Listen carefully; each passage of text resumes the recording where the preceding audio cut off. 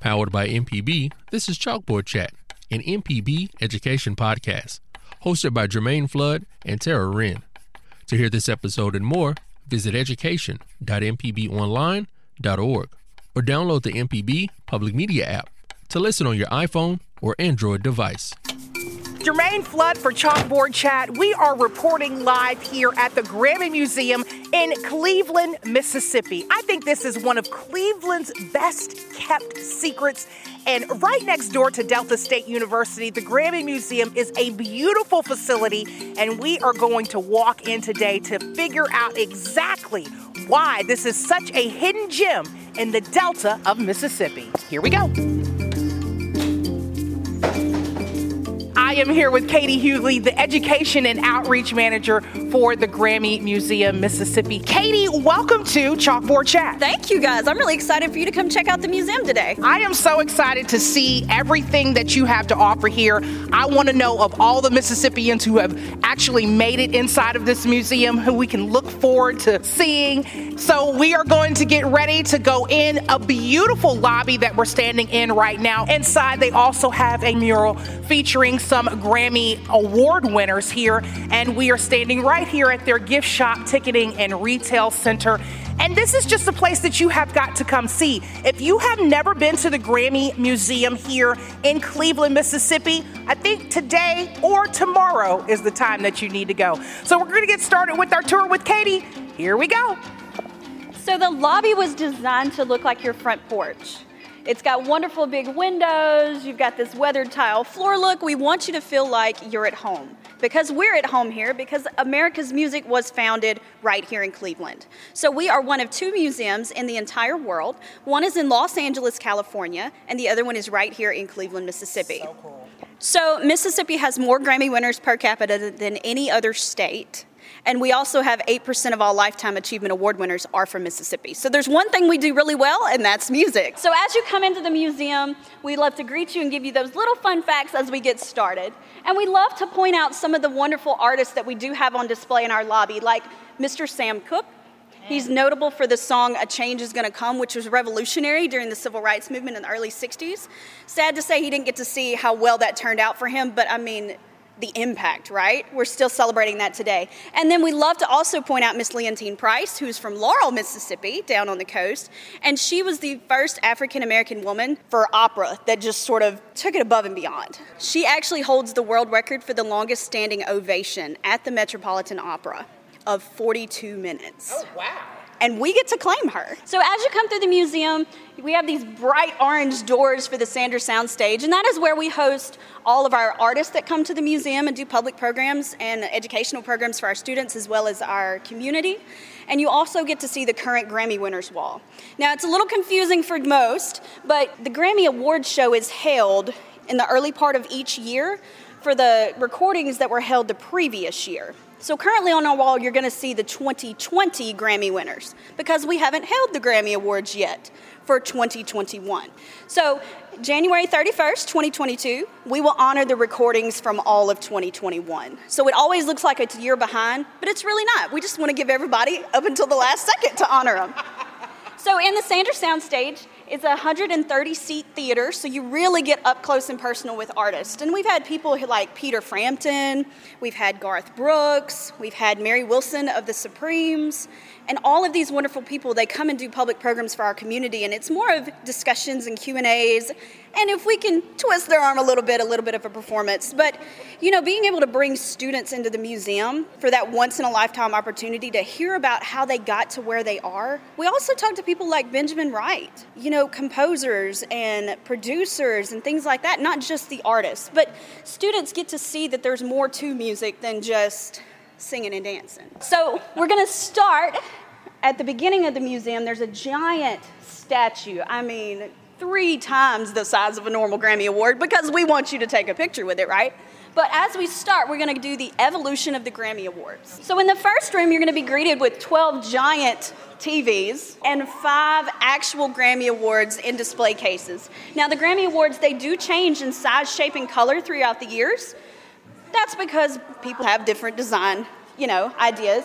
But the Grammy Awards were actually started in 1959, were the first awards held for recordings in 1958. So you'll see an example of the Grammy Award from 1958, 1959, all the way up to the current award.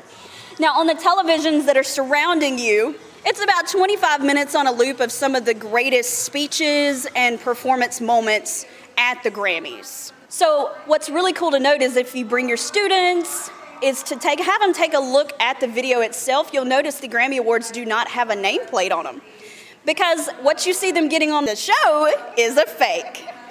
The Grammy Awards are still very special in the fact that no one truly knows who the winner is until that award and that envelope is opened on the stage. So all the tallying is done by a separate tallying company based out of New York, and they mail the envelopes to the Staples Center in Los Angeles for the night of the award ceremony.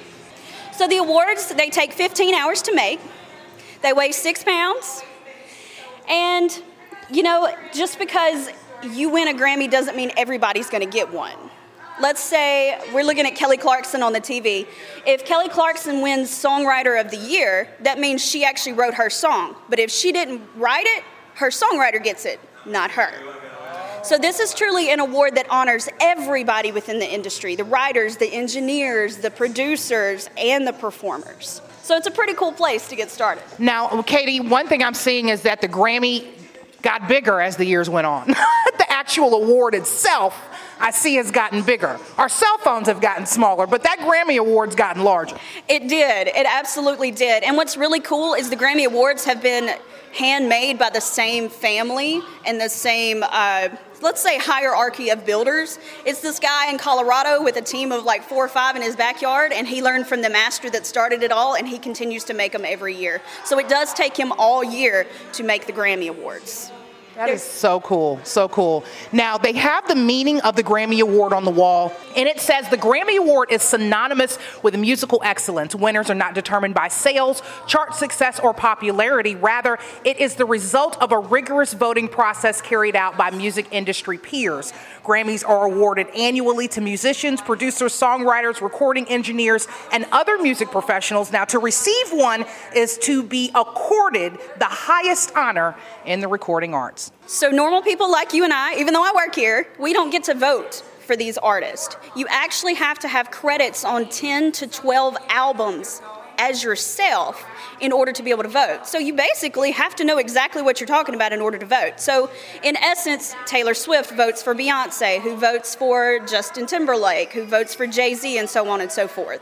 So truly, you are honored by your peers based on your accomplishments during that year. So as you turn the corner, we're coming in to get a history of the Grammy Awards and how it all kind of got started. So you're going to see a beautifully colored wall that starts all the way back from the late 1950s and goes to the early 2010s because, frankly, we're out of space and we keep going. So we're working to update this area right now to honor and pay homage to these musicians and those in the industry for all of the hard work that they're actually putting forth. So they pulled together a bunch of recording industry executives to ask for suggestions for the Hollywood Walk of Fame. The stars in the concrete on Hollywood. Right.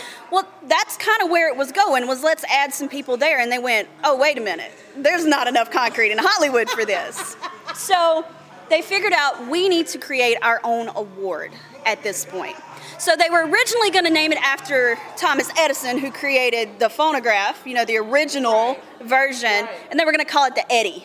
But it didn't really flow that well.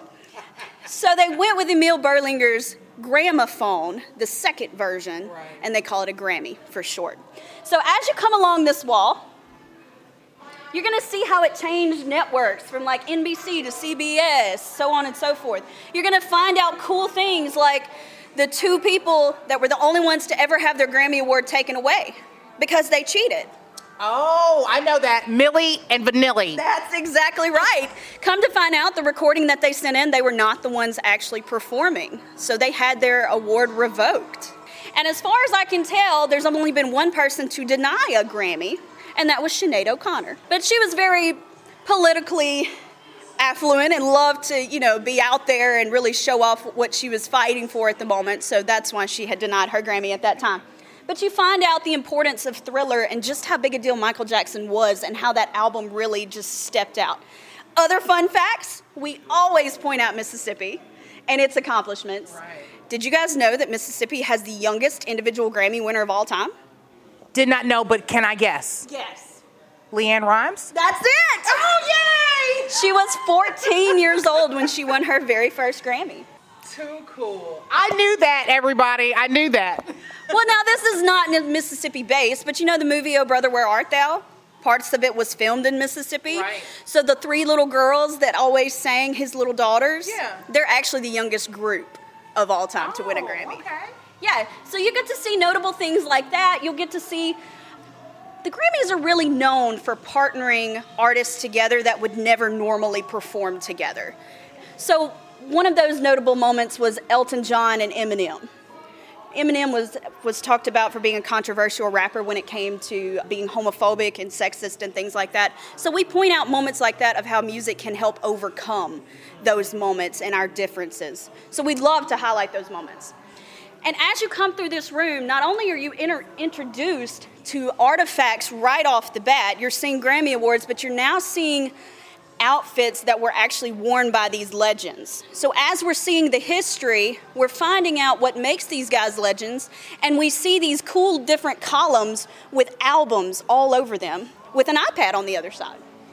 So these iPads, what they allow for you to do is to let you research the most coveted award with the Grammys, and that is the Album of the Year award. Now, the Album of the Year award is the most coveted because it does not matter what genre of music you're in, you can qualify for this. Let's say, for example, if I was a country singer, I only qualify in country categories, right? But there's 4 awards that it doesn't matter. You have the Song of the Year, which is a Songwriters Award. You have Record of the Year, which is an engineering award. That's the behind the scenes, the music production, the mix, all of that. You have Best New Artist, which doesn't mean you have to be young or old. It just means you came onto the scene in a big way that year. And then you have Album of the Year. And Album of the Year is all about every component that had to come together to create this album. So last year, Taylor Swift won it for her album, Folklore. So what you can do is you can search by year. I encourage guests to check out their birth year to see what was most popular at the time. I'll do mine since you guys can't actually see me. We'll take a guess. So mine was Nick of Time by Bonnie Raitt. Okay. Which is a famous blues artist. Yeah. So yeah. Do mine, 83. All right, so for 1983, we have Thriller with Michael Jackson. It was a good year for you, Jermaine. It was a good year. I knew I was born in the correct year. So as you start to see these different artifacts, you know, we're going to have sculptures and setups and things with these outfits on them. But it's important to take a look at these outfits. So we try to always have pictures to go along with them, because if you guys are like me, I don't believe you that that's Taylor Swift's. I need to see proof. So we love to make sure we have evidence for kids to make sure that they can go back and actually say, I did see this. And I know you guys were really looking for some Beyonce. Look at this drop-dead gorgeous outfit. This is a Michael Costello dress that Beyonce wore to the 56th Annual Grammy Awards back in 2014. Y'all, this puts wedding dresses to shame. It is a sheer lace, just beautiful gown. And you know, you don't realize how tiny these artists are until you actually see them on a mannequin and well fit. So one of the cool things I found when I started working here is we have a suit by Count Basie. Now, if you don't know who Count Basie is, first of all, go educate yourself. But Count Basie was this phenomenal jazz pianist that put us in a whole different realm of music. But he's got just a plain pinstripe suit, but there's a green ribbon pinned to the lapel. Much like you see when people are, you know, paying homage to a cancer or something like that. Well, we had to do a good bit of research to find out, but come to find out that his daughter that took over his estate has a form of special needs, and he would wear that ribbon in honor of her. Oh, that is so great. Who knew all of this great information could have come out of this Grammy Museum here in Cleveland, Mississippi? But it is just so amazing to see these actual artifacts that these artists wore during these awards. So if you, again, have not made it out to the Grammy Museum, I invite every single one of you to come out. So as we go through, sometimes we actually have the artists come visit with us and, like I said, do programs for us. One of which is Garth Brooks. He was able to come a few years ago, back in 2019, and he is a huge baseball fan, so he let us borrow one of his baseball uniforms. They let him go to training sessions with the different teams, and he also donated a guitar that he played here at the museum. So as we circle on through, you're going to get to an area titled On the Red Carpet. Now, these outfits were actually worn on the red carpet or on the stage at the Grammy Awards. And let's just say they are flamboyant. Yes. Everything from Dr. John and those beautiful headdresses to CeeLo Green's gorilla chicken-looking costume. That's the best way to describe it. It's very bright and colorful, to Katy Perry's peppermint dress. And one thing I love to point out is, you know, musicians are no different than any other type of expressionist or artist. They choose what they do carefully, whether it's how they write, the style of music they perform, even the way they dress. So, for example, CeeLo Green is wearing this gorilla chicken-looking costume purposefully. He wanted to pay homage to his favorite musician, Elton John, who wore something very similar back when he performed Crocodile Rock at the Grammy Awards.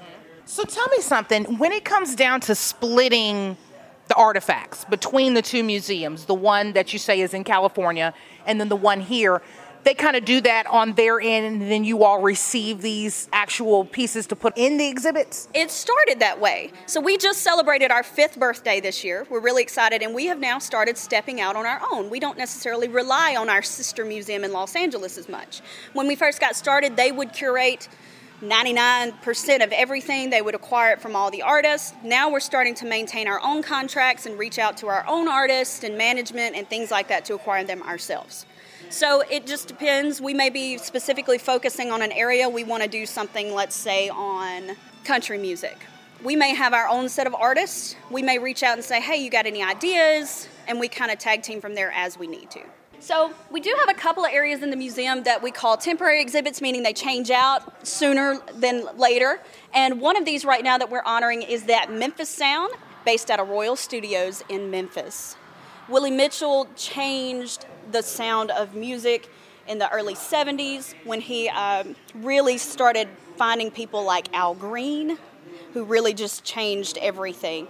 But you guys will know that this studio was famous for recording Bruno Mars' Uptown Funk. So Boo Mitchell, the son of Willie Mitchell, and Willie Mitchell's sisters still run Royal Studios today. In fact, we did a program for them not long ago, and you can see some really cool artifacts from hip-hop artists, Al Green, Willie Mitchell's trumpet, even the certain microphones that they use. And it's really funny because sometimes Boo Mitchell has to come get it out.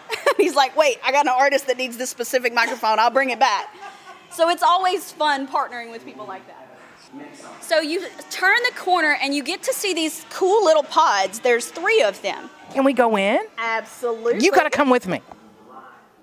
So this first pod, we have 2 pods that are set. They're soundproof. So if it changed a little bit, that's what's going on. Yeah. But there's a room on each side, and this is where you can write a song with Keb Mo. Keb Mo is a Grammy-winning blues artist, and what he has done is he has written part of a song. He's basically written a little bit of a course, and he walks you through it. You can put it on headphones, or you can read it across the screen. But basically, he's written a verse, 3 lines of a verse. And what you do is you pick an emotion, and it's going to give you a set of phrases, so you don't have to think too hard, but you kind of get an idea of what it's like to write a song. And you just click and drag these different phrases to create your song. As I ripped it open every single day, your love notes, I can't sleep at night, so on and so forth, you submit your lyrics, and he's singing it to you the whole time. So when you get to your verse, you can actually record it with Keb Mo, and you get to save it, and a little bit later, we're going to get to a bigger pod called the producer pod. Okay. And in the producer pod, we'll find out what we can do with it. Oh. So we really start to kick up the museum a notch with this 70s style disco light up floor. It does change as you step on it. And then there's a 90-inch brand new color TV screen with Neo teaching you some of his favorite dance moves and taking you through some of the greatest dancers of all time. This is so cool. I just want to step on it. Go for it.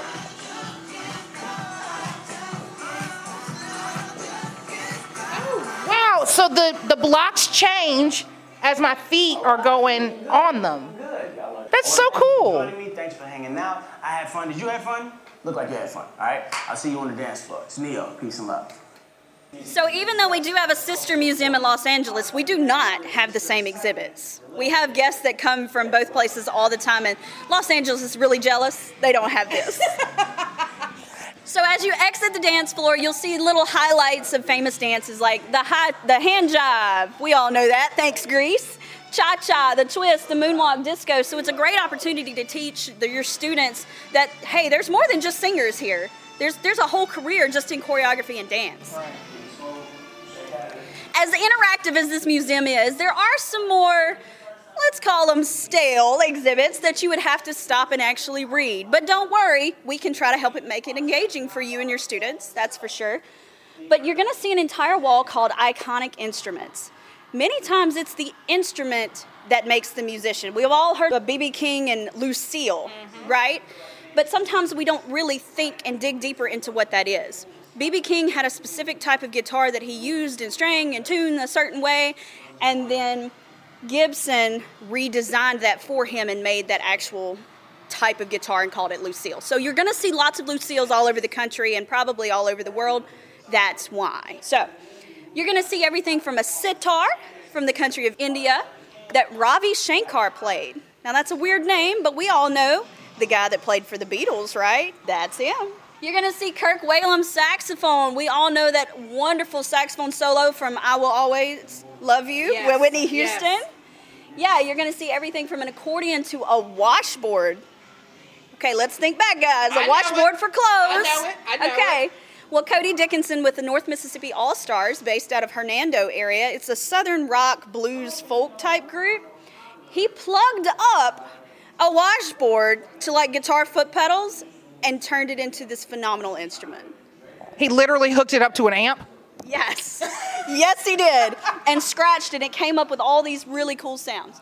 So you're going to see a couple of more of these pods. But a couple of my favorite places in the museum is the landmark moments in music, American popular music. We forget that everything has to start somewhere. You know, we look around and like, oh, we have electricity. Yeah, but somebody had to invent it. And the light bulb, we had to harness that power, right? So on this wall, you're going to find little fun facts like Elvis Presley shaking his hips on the Ed Sullivan Show revolutionized dance today. The way I put it to most of my students that visit is, if Beyonce danced the way she did now in 1950, she'd have been in jail. Because at the time, they would only film from the waist up. And Elvis changed that. And we've all seen Forrest Gump, you know, the little kid working his legs. You know, right. It wasn't anything that big a deal to us now. But back then, it changed history. You also find out about these festivals that made a huge impact, like Woodstock, the Monterey International Pop Festival. You're going to find out that MTV debuts, which we'll go into a little bit deeper in a little bit. And you're also going to find out about the 27 Club. Now, there's a really cool YouTube video. It's like 5 or 7 minutes long. But there's a lot of notable musicians that have died at 27 years old. Yeah. And we all know why, sad to say, with drugs and alcohol abuse. And the Recording Academy likes to help overcome that. So they do have a program called the Music Cares program. So you have Grammy Awards, Grammy Museum, and Music Cares. And Music Cares helps musicians and their families in times of need, whether it be rehab or natural disasters, things of that nature. So there is an area to help offset that because we've had way too many pass away. So we're getting to this third and final pod I talked about a little bit earlier. And as you come on in, it's called the Producer's Pod. So we get to visit with Kebmo again. And Kebmo is going to let us pull up our recording that we had. If you don't like to sing, that's okay. Don't freak out. You can play with it for the first time, and you never had to record anything.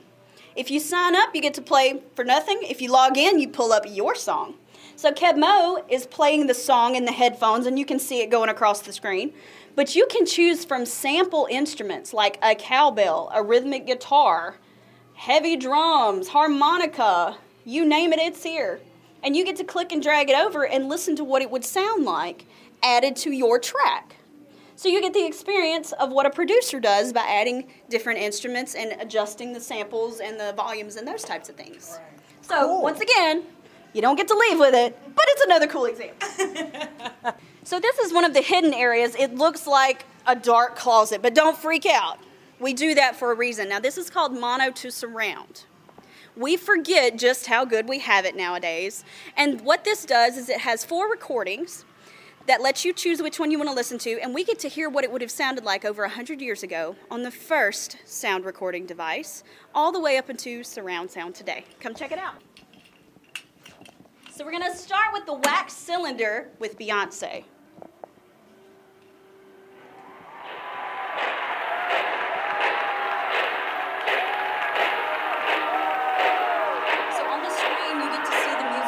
For sure, but you're also going to see a picture of the recording device and sometimes a little fun fact about it.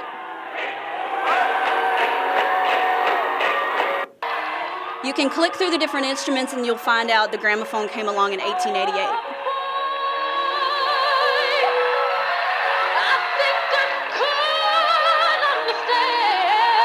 Notice how it's soft and scratchy? Well, if we go to vinyls, I will walk you down that aisle. I would grab you by the hand. I would snatch you out that fire. I would be a better man. I would love you. It starts to teach us about mono versus stereo. And mono means 1, stereo means All around. 2, all around. We start spreading out. So your sound intensifies, it also clears up, and now we're coming out of more than one speaker. As we get on up to the 70s and 80s, we think it's the greatest thing in the world because we can take music with us. We get to the cassette.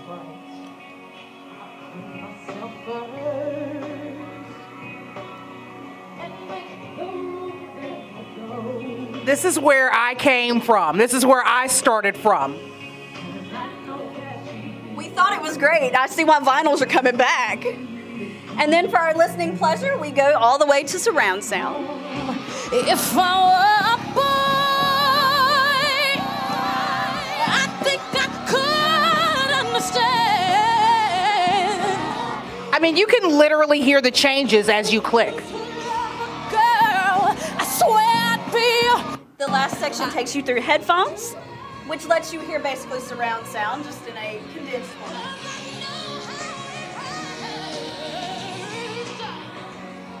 So not only can you choose Beyonce, you can also maybe choose from Dave Matthews Band, Lady Antebellum, and the Rat Pack. So you get a good variety for anybody.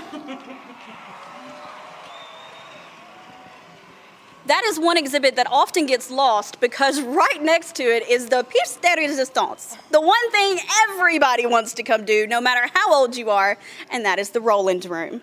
The Roland Room is made up of MIDI instruments, and for those who don't really realize what that is, that means they have a digital interface. So they are all basically computer operated, and what's even more special is they all require headphones to work. So you can jam your little heart out, and nobody's gonna know it but you. that's so cool because you don't even have to know how to play the guitar to play the guitar. That's exactly right. So we have everything from, we have a guitar with some basic riffs on them, but the whole purpose of the guitar is to focus on how you can change the tone of it, the sound, with the foot pedals. We have a hand drum. We have an actual board where you can see how each slide controls each different voice. There's an electronic drum set, a piano, a keytar, a voice modulator, and a DJ board for those that really want to get down in the back. So we have kids of all ages that come into this area, that's for sure. Now, there is one hidden area most people overlook, but to me it kind of goes along with the landmark moments in music, and that's called Culture Shock. And Culture Shock is a wall with 4 TVs in it, and for me, teachers, this is where your kids are going to learn the most in the least amount of time. These are 1 to 2 minute videos from the 1950s up until now about how music changed culture as a whole. So you find out just why Elvis was such a big deal to the younger generation. You're also going to find out when drugs actually got introduced into the music scene. So I always encourage everybody to take a step over here and dig in for a moment. This is so cool. Okay, so tell me where I'm standing in now, and what is this? It looks like a really big table TV. Essentially, so you are standing in the Mississippi exhibit, and this is where we really turn our focus to Mississippians and their contributions. So to start, you get an artifact case. You're going to see an outfit by Elvis, Faith Hill, Willie Dixon, a famous blues artist, and you're going to see Pop Staples as well, who the Staples family, The Staple Singers were revolutionary during the Civil Rights movement. I'll take you there. Oh, my goodness. But along the wall, you're going to see, it looks like a wood grain wall with a bunch of signatures on it. They're all Mississippi artists that are repeated over and over. But you're going to get to see the Mississippi Music Bar. And it's meant to look like a bar. You sit down and you get to listen to nothing but Mississippi musicians. Along the opposite wall, you're going to see what we call the Mississippi Music Trails. And we just opened this brand new interactive map on the wall back in October. This map takes you through the different regions of Mississippi, and you can see where Grammy winners are from and who they are, as well as all these other little bubbles, fun facts, what I like to call them. Red and blue different bubbles about Mississippi artists like Muddy Waters, Jimmie Rodgers, Tammy Wynette, Brandy, Britney Spears, and the list goes on. But our highlighted moment is the Mississippi Table. Now, the Mississippi Table, it looks like a giant table that's interactive. You're going to see artists as they float by, floating just like the Mississippi River. Yeah. That's right. And each station has a set of headphones, and you're going to hear water as it goes along. But you can see artists floating by, genres, certain songs, and you can click on it as it goes. Or you can actually use the search function at the bottom and search by artist. So one example we're going to pick is Aretha Franklin is on the table. Well, you can click on them, see a picture, read just a little brief bio about them. Gallery lets you listen to music if there are any. Awards will let you see that. Lineage is the key. So Lineage lets you see if this artist was influenced by other Mississippians or did influence other Mississippians. So as you look on the table, Aretha Franklin was influenced by Jackie Wilson, Sam Cooke, which we already mentioned was from Clarksdale, Mississippi, Beyonce and Destiny's Child, Mariah Carey, and Britney Spears, who's from southern Mississippi. So if they're from Mississippi, they're going to have a little marker, a yellow marker next to their name that denotes who they are. And what's really cool is this table, it's meant to be shared by all of those around you. So when you click on an artist, you can do the little heart to let us know you like it. And there's a little arrow at the top, which lets you share it to your friends around you. So now they can actually listen. So cool and interactive. So you can literally stand here and just play and share and like and read and learn all right here at the table with everybody else. For days. For days, literally. As many are floating down this digital river here. I lost myself 45 minutes one time and I didn't realize it. So as we check out our new map, this used to be just a picture of Mississippi up on the wall, but now it's divided it up into the different regions. You know, we have the hills, the delta, the pines, the Capital River region, and the coastal region. So let's just say we pick the Capital River region. So you guys can check out different artists that were from this area. Like, for example, the first one is Bo Diddley. He was from Macomb, Mississippi. You can read a little bit about him and see that he's a Grammy Hall of Fame member and a Lifetime Achievement Award winner. Now, Grammy Hall of Fame, that is for songs that have had a lasting impact for over 25 years. So with it being the holidays, the Charlie Brown Christmas album, that entire album is in the Grammy Hall of Fame. Fun fact there. But you can see, like, Brandy. Who doesn't love Brandy? She's also from Macomb. So was Britney Spears. Cassandra Wilson, Charlie Patton, and the list goes on. Dorothy Moore, Faith Hill. And she's looking puzzled because she sees Michael Jackson pop up. I'm like, what? Well, it's not Michael Jackson. It's actually Glenn Ballard. Glenn Ballard co-wrote Man in the Mirror and Hand in My Pocket with Michael Jackson. So you get to see all those fun different artists. So cool. Okay, now tell me about you, Katie. Where does all this plethora of music knowledge come from? Spending a lot of time in here. So I've been a band director the past 8 years in public schools all over the state, and I grew up being just a music nerd, a music lover, music enthusiast, all of those things. And when I came to the museum, you know, my job is to help educate any and everyone that comes in the museum, but I have a big focus for schools. I handle all of the school groups, the tours, the workshops, and all of the collateral that comes with it. So the lesson plans and the activities, and I know what it means to take a field trip. You want your kids to have fun, but you also have to prove to that administration that it's worth going and you're going to get something out of it, and so are your kids. And they can prove it to the school board as well, because we forget that kids have to have fun to learn sometimes. So I have spent a lot of time in this museum. I spend a lot of time in the exhibits learning all the different facts, going down every rabbit hole I can, because it never ends. And it's constantly changing, and it has such an impact on so many that if you're not well-versed, they're not going to take notice. So that's me. Well, you are definitely well-versed for sure. It's coming all off the top, and I love it. Well, keep that in mind as you go through the next exhibit. Don't read too close. Oh, we won't. So we're in the final area of the museum, and this is our big temporary exhibit space. This entire room closes off, and it stays open about a year to a year and a half at a time, and then we can close it off and change it out. But we are focusing on MTV Turns 40. Back on August 1st, it celebrated 40 years, and we decided what better way to honor it than to create a never-before-seen exhibit. Because the founder, Bob Pittman, was from Brookhaven, Mississippi. So we were really honored to get to meet with him and some of the other staff and the original creators and founders and participants in MTV to create this. So as you come into this room, you're going to see none other than the desk that was actually in the lobby of MTV originally, where they had it. And artist Carl Thompson actually covered it in rubberized tire. Basically, it's all cut up and chunky looking, and then has the MTV logo spray painted silver all over it. And of course, we have to have fun, so we tell you don't touch the desk, or you're going to be forced to listen to only Beethoven for the next 2 years. This is such a cool piece of MTV history sitting right here in the middle of Cleveland, Mississippi. I'm just astounded by... If you think that's cool, wait till you come in the room. So as you walk in the door, you are inundated with pop music. You are hit in the face with Jermaine's, one of her favorites. I'm just going to say, Dire Straits' Money for Nothing is one of my favorite songs of all time, if anybody knows me.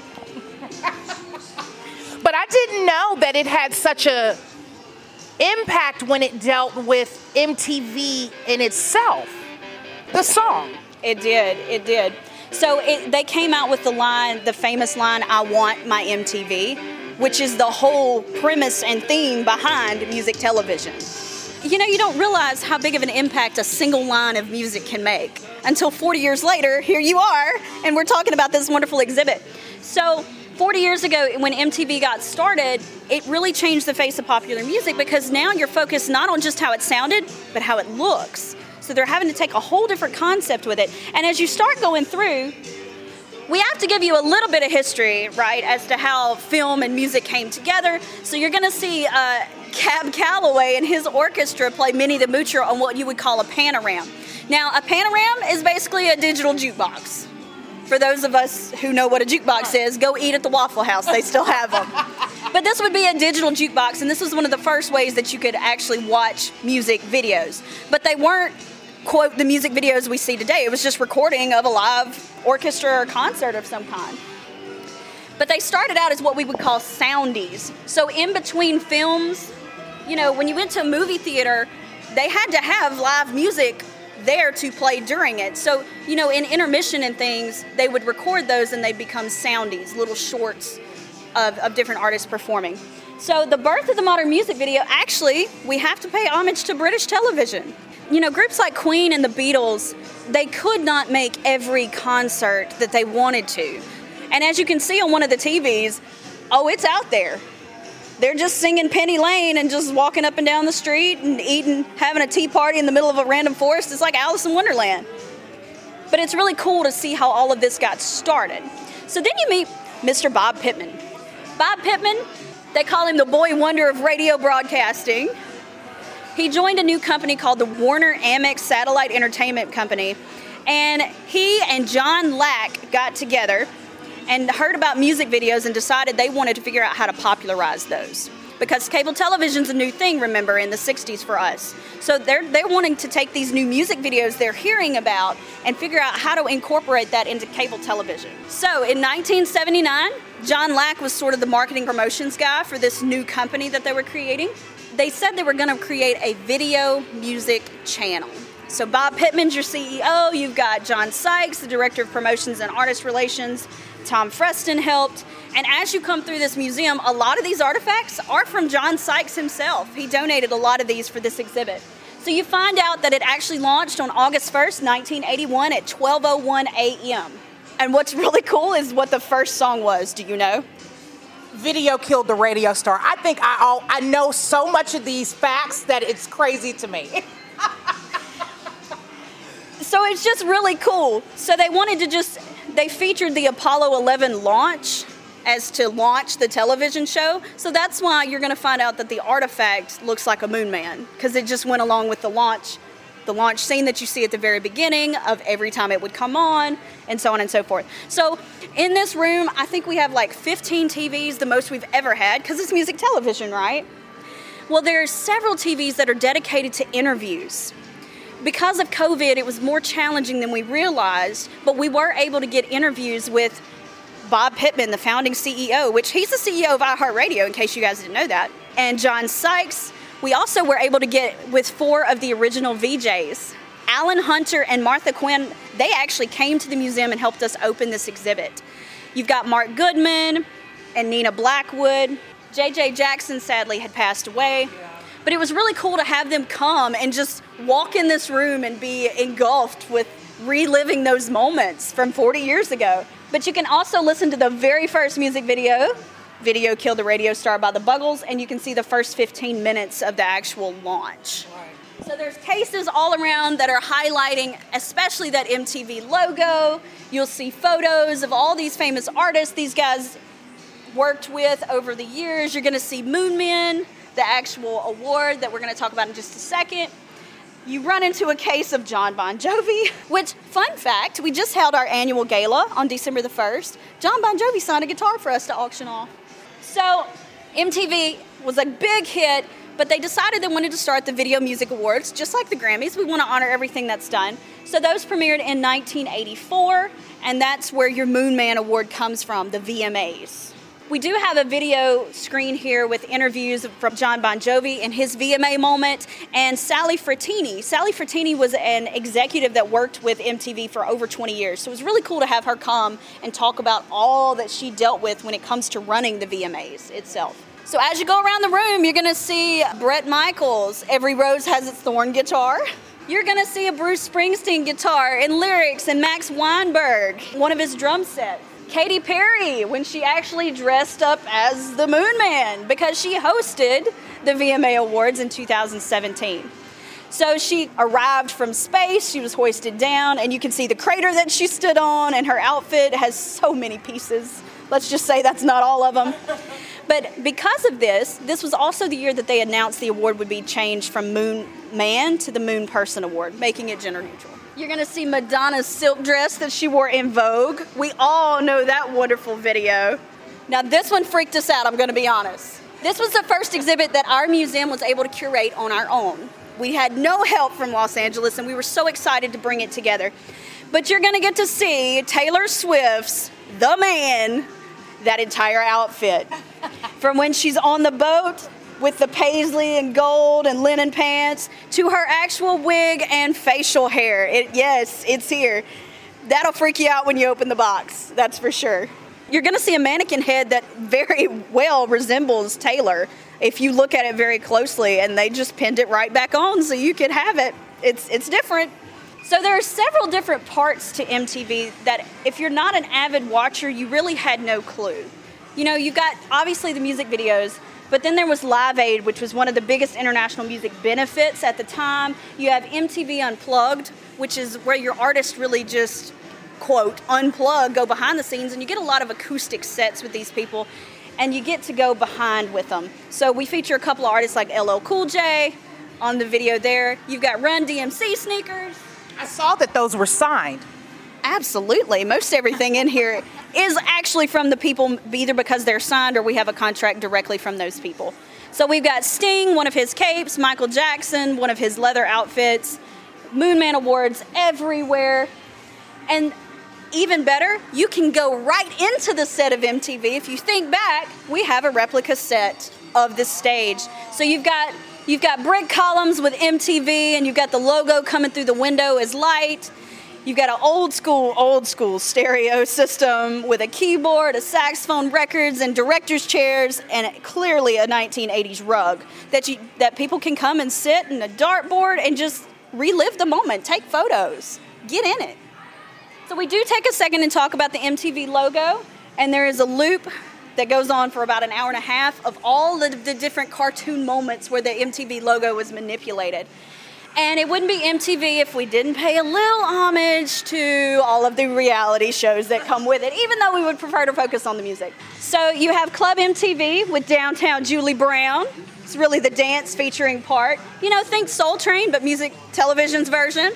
And we've got another highlighted dance floor with hits of like Taylor Swift, Paula Abdul, MC Hammer, Britney Spears, all the great hits on there. There's also a wall of photos.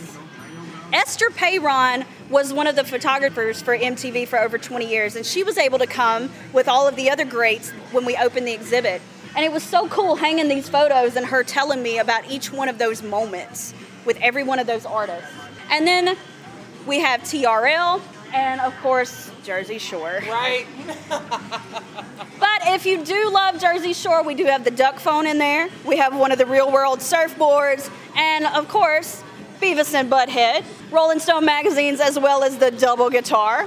And the last thing and most important thing, especially to us here at the museum, is the final case that you're going to see. Now, it doesn't really fit in with everything else at the museum, but the entire idea for this exhibit came from the founder of our museum, Lucy Janis.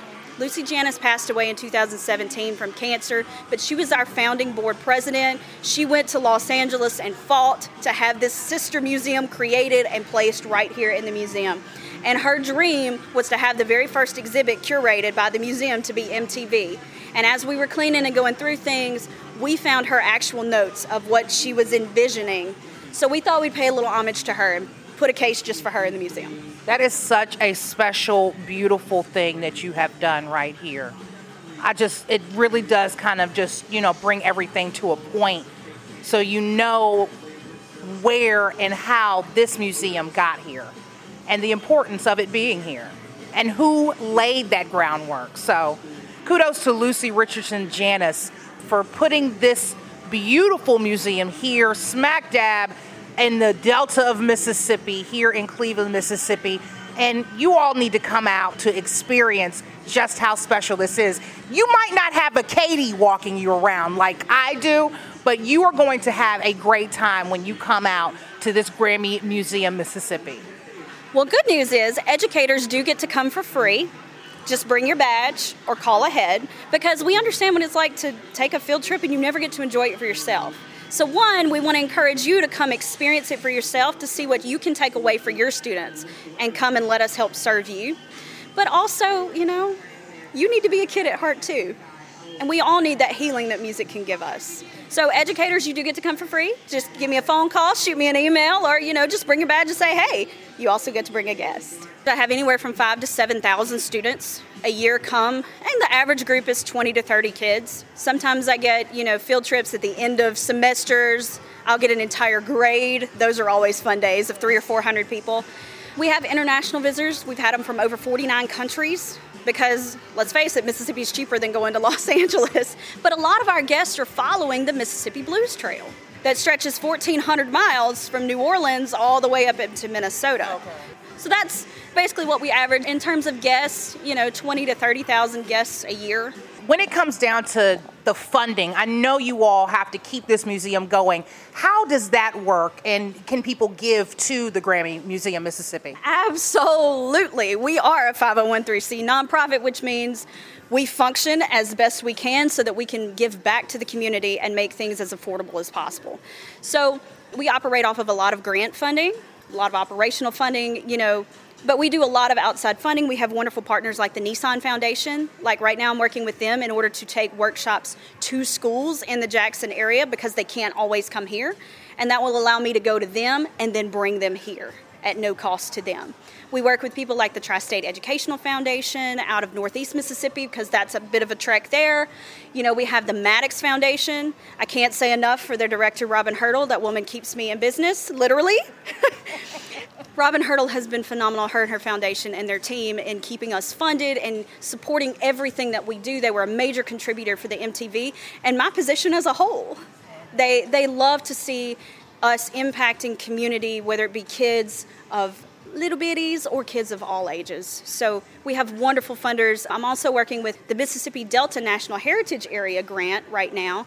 We're offering guitar sessions for students, teaching them guitar and the instrumental effect that songwriting has had and can have on their lives and the blues in this area. We have MAC grants. We have wonderful community partners as well, like the Janus family, the Sanders family. We partner well with the Bologna Performing Arts Center and Delta State University. You know, we're technically on their campus. We have a wonderful Delta Arts Alliance downtown. So we are truly an arts community, and we all work together to provide as best we can. That sounds so great. Now, if anybody wanted to book a tour, come to the museum just on their own, or even give, how can they contact you all here at the Grammy Museum, Mississippi? So the best way to do any of that is to go on our website, which is GrammyMuseumMS.org. Make sure you add the MS or you go to Los Angeles. Gets real tricky there. But GrammyMuseumMS.org, you can find everything you want to know about it, especially there's an education tab, lets you drop down and you can actually book online. Makes it a little easier for you, and if you can't answer any questions, you're going to see Education at. That's coming directly to me. Feel free to call or just shoot me an email. Now, is there anything you want to leave our listeners with? It's important to remember the impact that music has had on you and can have on the lives of those around you. So don't underestimate and don't make assumptions. This museum truly is for all ages, and we try to highlight all genres as best we can. So without support from community members and other foundations, we can't provide these opportunities to students and those of the community that are in need today to have that little bit of healing that music can give them. So help keep us going, send your students, help us keep making those impacts as best we can by keeping the music alive. I have had such a great time here at the Grammy Museum, Mississippi, here in Cleveland, Mississippi. So this is just a beautiful gem in the middle of the Delta. You all need to come check it out. I've had a great time with Katie here at the Grammy Museum, Mississippi, and you've been listening to Chalkboard Chat. Class is now dismissed. You've been listening to Chalkboard Chat, an MPB education podcast. To hear this episode and more, visit education.mpbonline.org or download the MPB Public Media app to listen on your iPhone or Android device. This podcast is hosted with love by ACAST.